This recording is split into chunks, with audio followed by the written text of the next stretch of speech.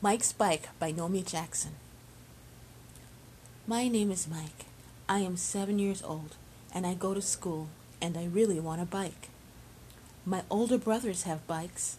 Willie, Petey, Johnny, and Jimmy. I want one that's all Mike's.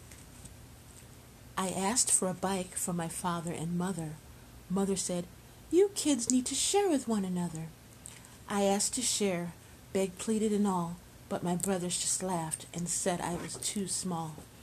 So I went next door to talk to my best friend Chris. She's fun to play with and a really nice miss. She's so nice and has two braids that are long. When I grow up, I'm going to write her a song.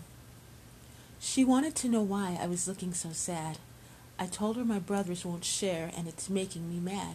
She said, "I have an extra bike. It's too big for me and I keep it inside.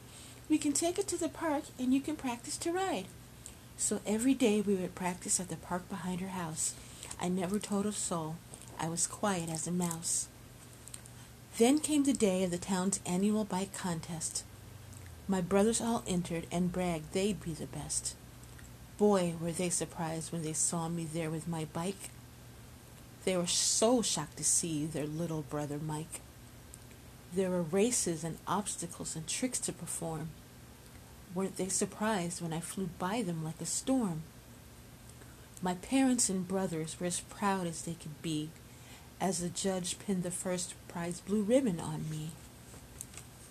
After that day, my brothers treated me nicer and included me in their fun. We'd dance and sing. We'd play basketball and run. But I'd always spend time with my friend Chris. She's the best. Because of her friendship, I'm as good as the rest. The end.